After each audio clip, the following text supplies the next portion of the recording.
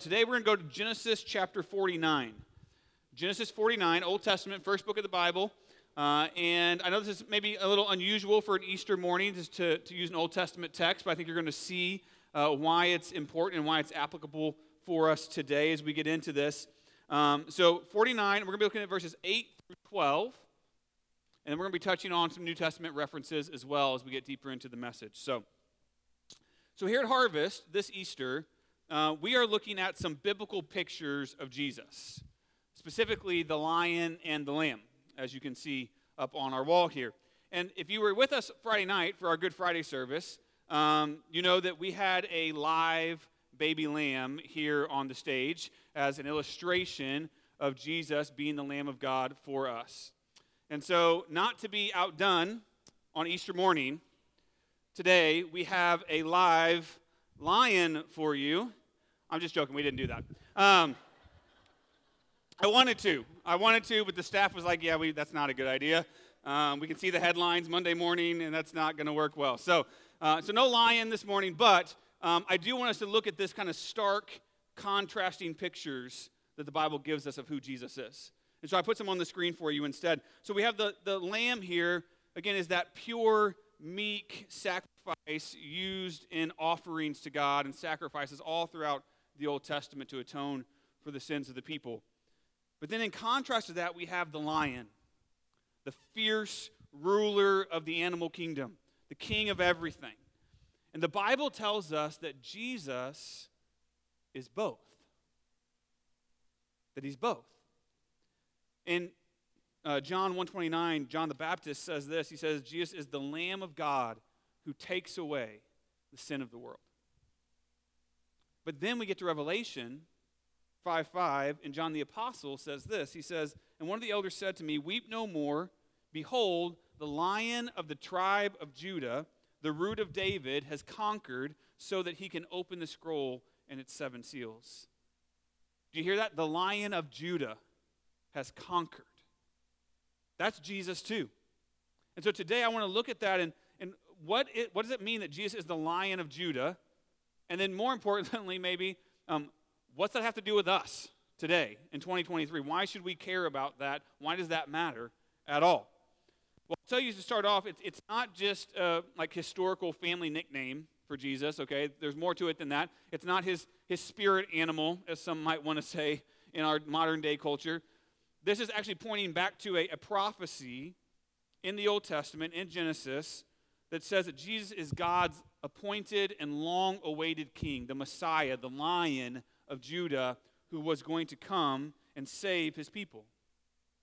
Which is why it is of supreme importance to every single one of us in the room today. Because for us, our eternity depends on the Lion of Judah. For every single one of us, our eternity depends on King Jesus. And so we're going to look at this prophecy this morning, but I want to ask you this question as we start to walk through the text. Do you trust King Jesus to save you? Do you, not your neighbor, not your wife, not your kids, do you trust King Jesus to save you? Now, before I dig into the scripture, I want to give you some background because for some of us, this might not be a very familiar passage. But for the background here, it's coming from Jacob. Jacob was the father of Israel, the father of God's people. All the nation of Israel came from Jacob's family. He had 12 sons, which became the 12 tribes of Judah, and they made up the Israelite or the Jewish people. And here in this scripture, he's coming to the end of his days. Like he knows life is short, he's coming to the end, and he wants to speak a blessing over each one of his sons and their families. And so he goes through the whole list, and some of them are good, some of them are not so good, but there's one that stands out, and that's the one we're going to look at today. It's just the one, and that is Judah, his son Judah. It's definitely different than the others, and he speaks to Judah and his immediate family, but he also speaks about this coming descendant of Judah that's going to be greater than all of the rest. And Jacob actually prophesies thousands of years ahead of time that the Messiah, the king, was going to come from Judah's family, from the line of Judah. So with that in mind, let's take a look at this scripture. Genesis 49, verse 8. We'll start right there. It says, Judah, your brothers shall praise you. Your hand shall be on the neck of your enemies, and your father's sons shall bow down before you. So the first thing that this teaches us about Jesus is that Jesus is the Lord. Jesus is the Lord. That is worship language he's using there, right? Your brothers shall praise you or worship you. Your father's sons shall bow down before you. Now, this would have been completely shocking to the rest of the family. Like, this would have been very out of pocket for Jacob to say this because, see, Judah was the fourth born son.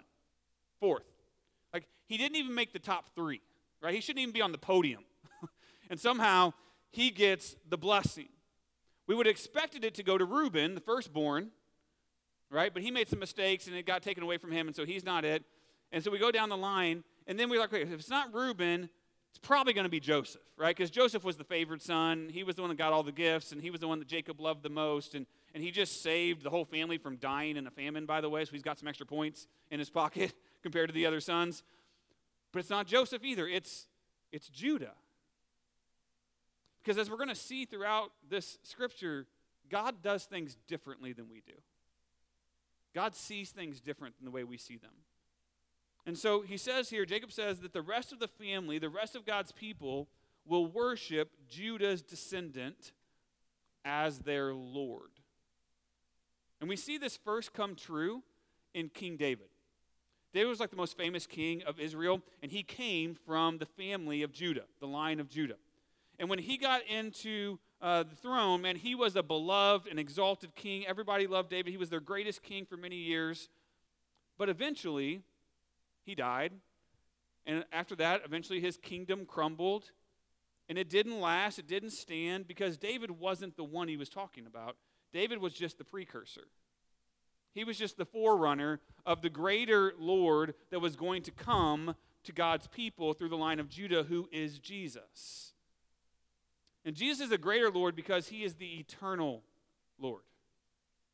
David had his time, but Jesus is the promised one. And not just Israel will bow down to him, but all of God's people will bow down to Jesus as their Lord. Listen to this scripture that talks about it in the New Testament. Philippians 2, 9 through 11. It says, Therefore God has highly exalted him, that's Jesus, and bestowed on him the name that is above every name, so that at the name of Jesus every knee should bow, and in heaven and on earth and under the earth, and every tongue confess that Jesus Christ is Lord, to the glory of God the Father. You see, one day, every single person who has ever lived will bow down before Jesus and confess that he is the Lord. But here's the thing. Some will do it in triumph because this is the long-awaited Lord that they have believed in, that they have followed, that they have loved, that they have worshiped, and he's finally here. And they're going to bow down with great hearts of triumph and worship. But there's others who will bow down in trembling because this is the Lord that they rejected, that they didn't believe in, that they didn't accept. And they're going to bow, but it's going to be a different type of bow. And the difference depends on the decision that we make now. Not then, now. You can either willingly submit and worship Jesus as the Lord of your life now, or you can wait and be forced into submission in the next life when he returns as the eternal Lord and King, the reigning Lion of Judah. Either way, we will all bow before the Lord Jesus Christ. But how you bow will determine how you spend your eternity. Either in the presence of the King or in the punishment of the enemy. As I was thinking about this concept this week, it actually reminded me of, I'm an old history teacher, it reminded me of the start of our own nation. The United States started with the War of Independence, right, against Great Britain. At least that's what we call it. You go across the pond, they have a different name in their history books. It's called the Great Rebellion over there. Different perspectives, right? Different sides. But in that war, the colonists all had to make a decision, right? Were they going to side with the patriots and fight for independence?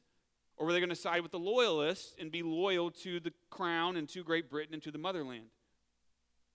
And that decision that they made, which side they chose, would determine their fate at the end of the war.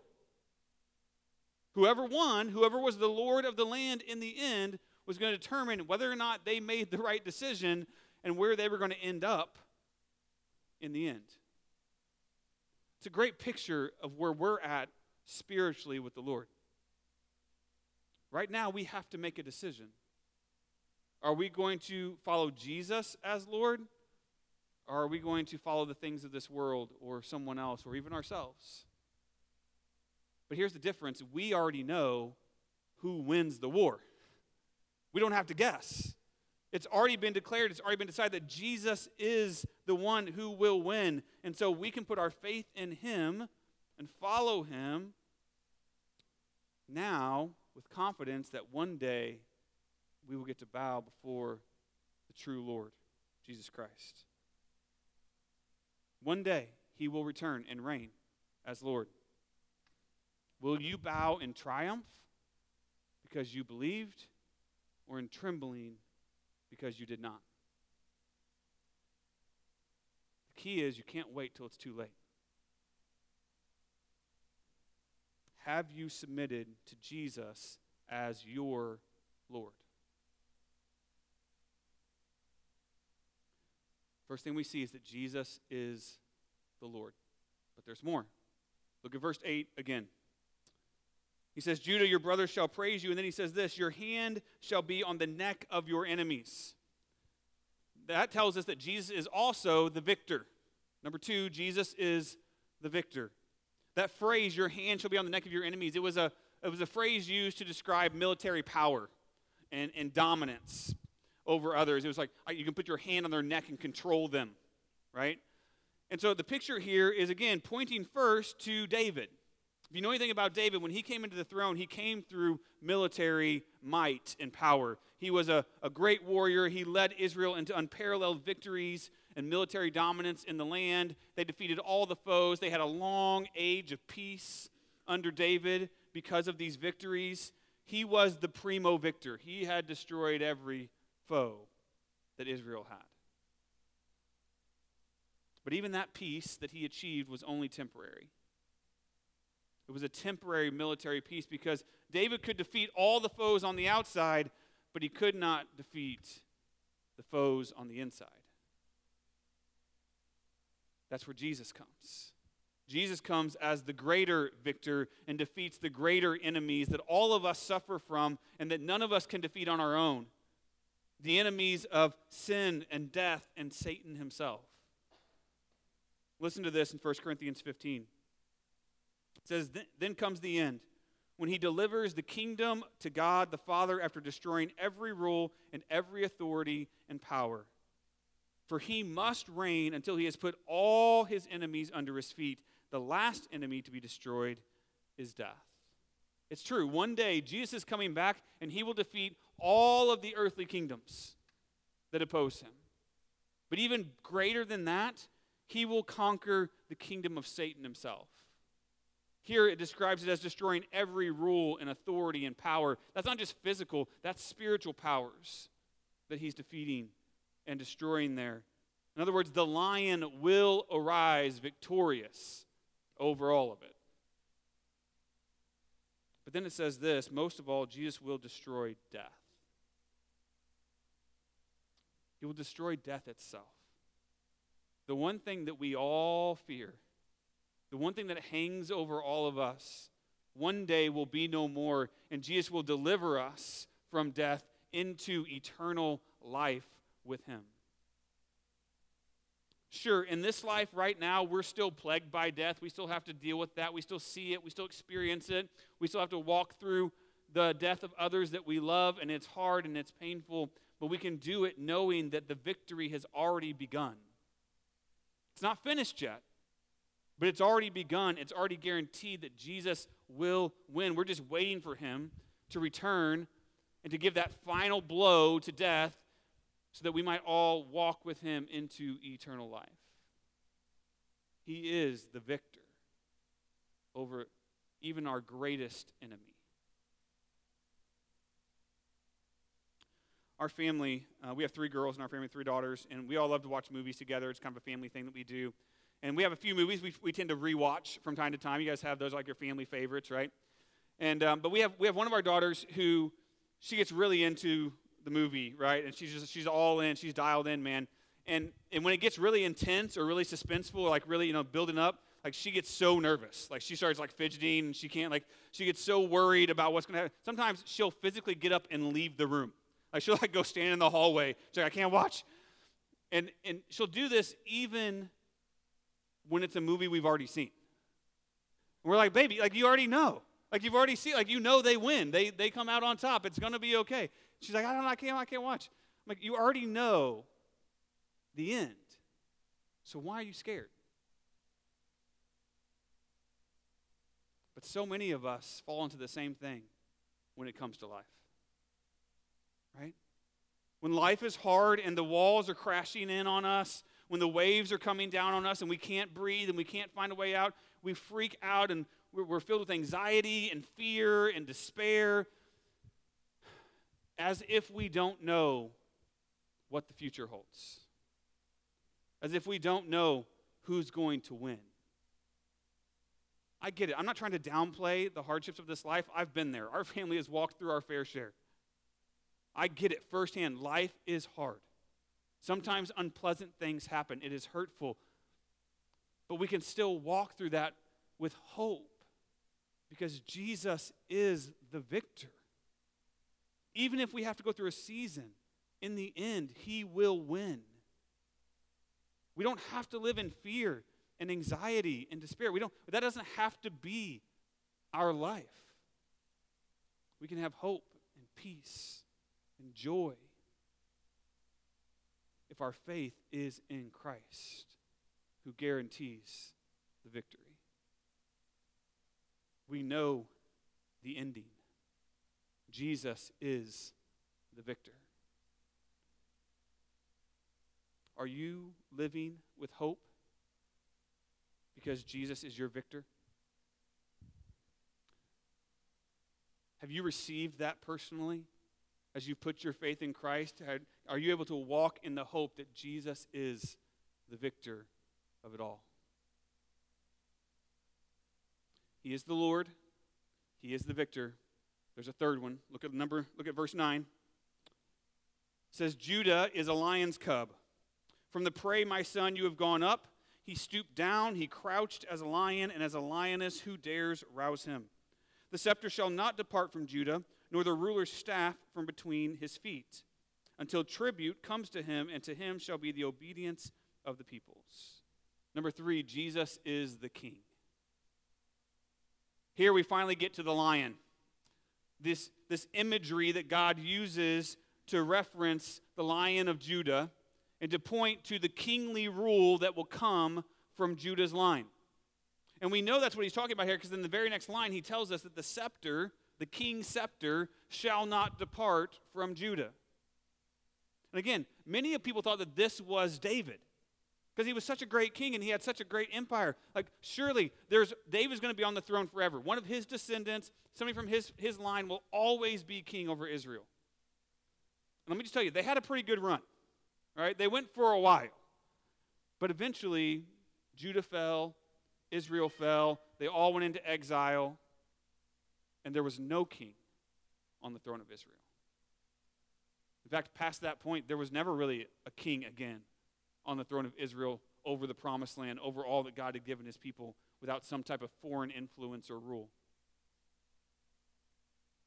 That is why, when we get to the New Testament, that's why the Jews were so hungry and so ready for the Messiah to come.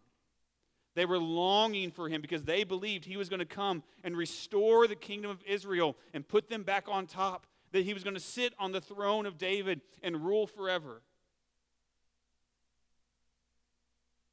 And then Jesus came, but he came to be a new king, a different kind of king. See, Jesus wasn't so concerned with earthly kingdoms or power or money. That wasn't his thing. He was here to build a spiritual kingdom, to be a spiritual king over all of those who would put their faith in him and follow him as they worship the Lord. A kingdom that would give tribute and obedience, not to a man, but to God himself. That's the kingdom Jesus was building. A kingdom that would last beyond this world throughout all of eternity. As it said, that they would never depart from his rule.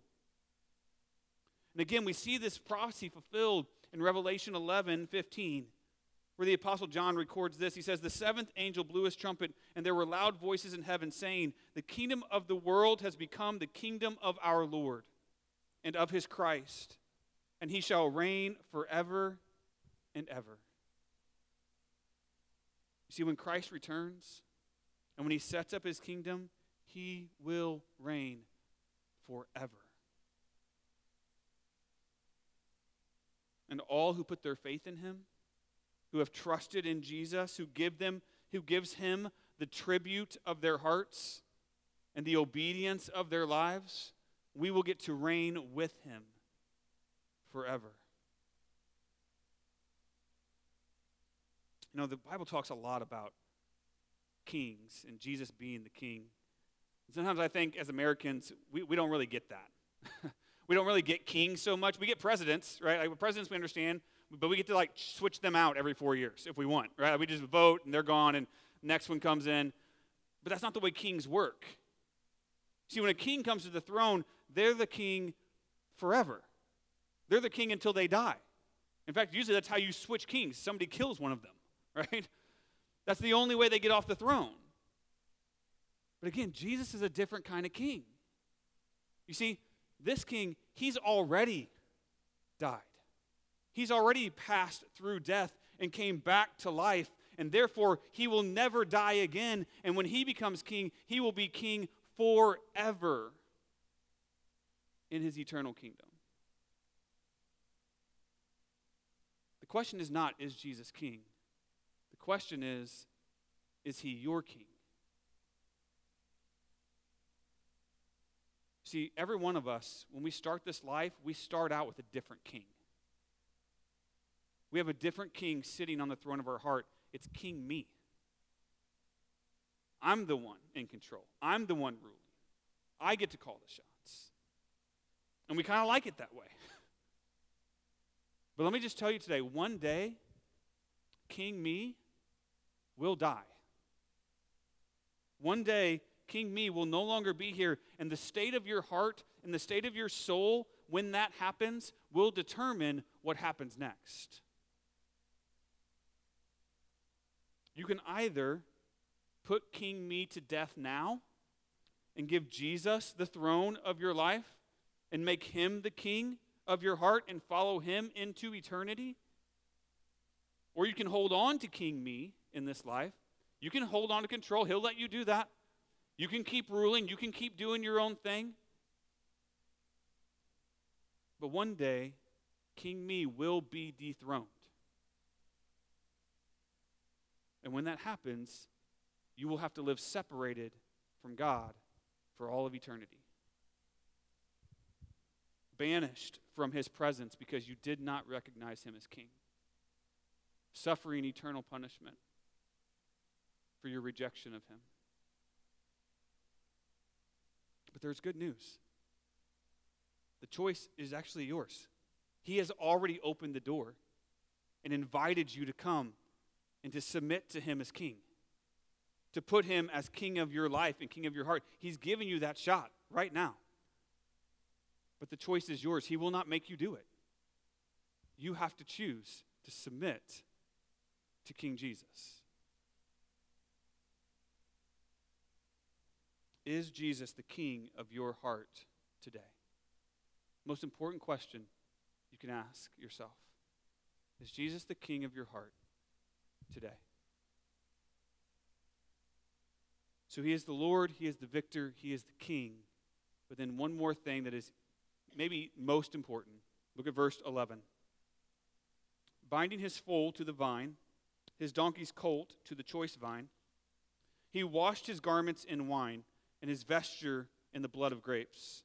His eyes are darker than wine and his teeth whiter than milk. Lastly, we see that Jesus is the sacrifice. He's the sacrifice. It says that he washed his garments in wine, the blood of grapes. Again, they're using poetic imagery there as making wine into blood. And following what we just read, that he is the victor king, right? Well, you might assume that, hey, this blood on his garments, it's the blood of his enemies, right? Like he's defeated all of his enemies and foes, and now he's reveling in their blood. But it's not.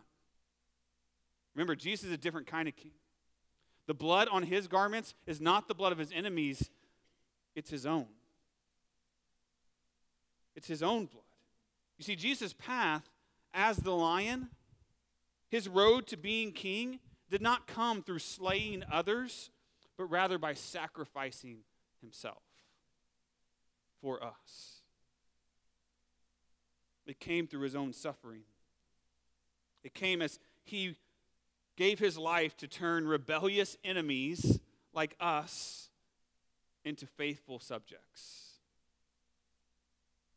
The supreme lion chose to become the sacrificial lamb. We see this again in the New Testament. 1 Peter chapter 1, verse 18, he says this, knowing that you were ransomed from the futile ways inherited from your forefathers, not with perishable things, such as silver or gold, but with the precious blood of Christ. Like that of a lamb without blemish or spot, he was foreknown before the foundations of the world, but was made manifest in the last times for the sake of you, who, through him, are believers in God, who raised him from the dead and gave him glory, so that your faith and hope are in God. That right there, friends, is the gospel. That is the story of Easter. It starts, though, notice it starts with us. That we are stuck in our futile ways of sin. Every single one of us, we're born with sinful hearts. We do sinful things. We rebel against God. We disobey his word. We reject him as our God and King to do our own thing. And because we have rejected the holy God of the universe, we deserve wrath, punishment, hell even. And yet, God, out of his infinite love for us, out of his grace and mercy towards us, it says that he ransomed us with the precious blood, the perfect blood of Christ. In other words, God sent his own son to come to earth, to be born as a man, to live a perfect and sinless life, and then to willingly go to the cross and die a sinner's death, to give himself for us. He stood in our place as a substitute, and he took the death and the punishment that we deserved, and he put it on himself, and he died in our place. That's why it says that he did it for the sake of you, for you, that you might be saved from your sin and come to follow Christ. He stood in your place on the cross, and he was buried in the grave. And 3 days later, he rose back to life. Knowing, it says that God raised him from the dead. To prove that he was God, to prove that he had conquered sin, that he had conquered death, he came back and he offers all of us forgiveness. If we will turn away from our sin and put our faith in Jesus, he says we can have faith and hope in God. Some of you right now, your faith and your hope are in the things of this world, or in yourself, or in your job, or in your family, or in your bank account, or whatever else it is. But you know, deep down you know that that's not going to last. And one day it's going to fail you. And then you're going to be lost and stuck. The only one that can stand up underneath the weight of our faith and our hope is God himself. And that comes through Jesus Christ. Philippians 2, 5 through 9, Paul says this. Have this mind among yourselves, which is yours in Christ Jesus, who though he was in the form of God, did not count equality with God a thing to be grasped, but emptied himself by taking the form of a servant, being born in the likeness of men, and being found in human form, he humbled himself by becoming obedient to the point of death, even death on a cross. He sacrificed himself. But then this says, therefore, God has highly exalted him and bestowed on him the name that is above every name. God has exalted Jesus Christ. He is the Lord. He is the victor. He is the king because first he was the sacrifice. He was willing to give himself to ransom us. Friends, I don't know what you've heard other places. I don't know what you've read, what you've been told. But please let me assure you today, Jesus' sacrifice is the only solution for our sin. We all have the same problem. But the only answer, the only solution is the sacrifice of Jesus Christ on our behalf and the forgiveness that comes through faith in him. And so I'll go back to my original question. Do you trust King Jesus to save you? Do you trust him today? We've already seen he is the Lion. He is God's chosen one, Lord of all, victor over sin and death, the King forever. That is without question. It is undisputed by God himself. But he is also the sacrificial lamb, the perfect lamb who gave his sinless blood to cleanse us and to save us. And the only way that we can be saved from death and hell and get to spend eternity with God is if you trust in King Jesus and his perfect sacrifice. Will you trust in the risen King Jesus today? I want to ask you just to bow your heads for a moment. If you're new to church, we're not going to do anything weird, I promise. We're not going to. Just bow your heads, close your eyes for just a moment here. Just want to give you a moment, just a holy moment with the Lord. Just for you to check your heart and just talk with God and let him speak to you right now.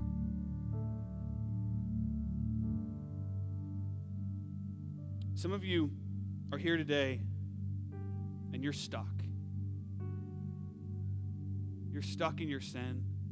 You're stuck in yourself. King me is still on the throne. And you're trying to be the king of your own life, and it's just not working. You can't do it. You can't make it on your own. You keep hitting the wall over and over again. And in trying to be your own king, you've actually become a slave. A slave to your own self, your own sin, a slave to the world. But today, Jesus wants to rescue you. He wants to free you from your sin. And all you have to do is ABC. It's that simple. A, admit. Admit that you're a sinner and that you cannot fix your sin problem. That you need Jesus to deliver you, to rescue you from your sin. Admit. And then B, believe. Believe that Jesus Christ is who he said he is. That he was God who came to earth, lived a perfect life, and then gave his life to cover your sins. That he died on the cross for you. Believe that. And then C, confess. Confess Jesus as your Lord and Savior. Tell him today, Jesus, I believe and I ask you, save me from my sin. Save me and help me to follow you from this day forward. You can do it. You can make him your king today and step into a whole new life with God. So I want to give you an opportunity right now. I'm going to pray a prayer, and if that's the desire of your heart, I'm going to invite you just to say these words with me to the Lord. You just repeat them after me right there in your seat. Now, it has to be from your heart. It can't just be the words. The prayer doesn't save you. But if your heart's desire is to truly turn away from sin and trust in Jesus, this is how you do it. Say, "Dear Jesus, I know that I'm a sinner. I know that I cannot fix my sin problem, that I need you to save me. I believe that you died on the cross for my sins and that you rose again to give me new life. And so I confess today that Jesus, you are my Lord and my Savior. Help me to follow you from this day forward. In Christ's name.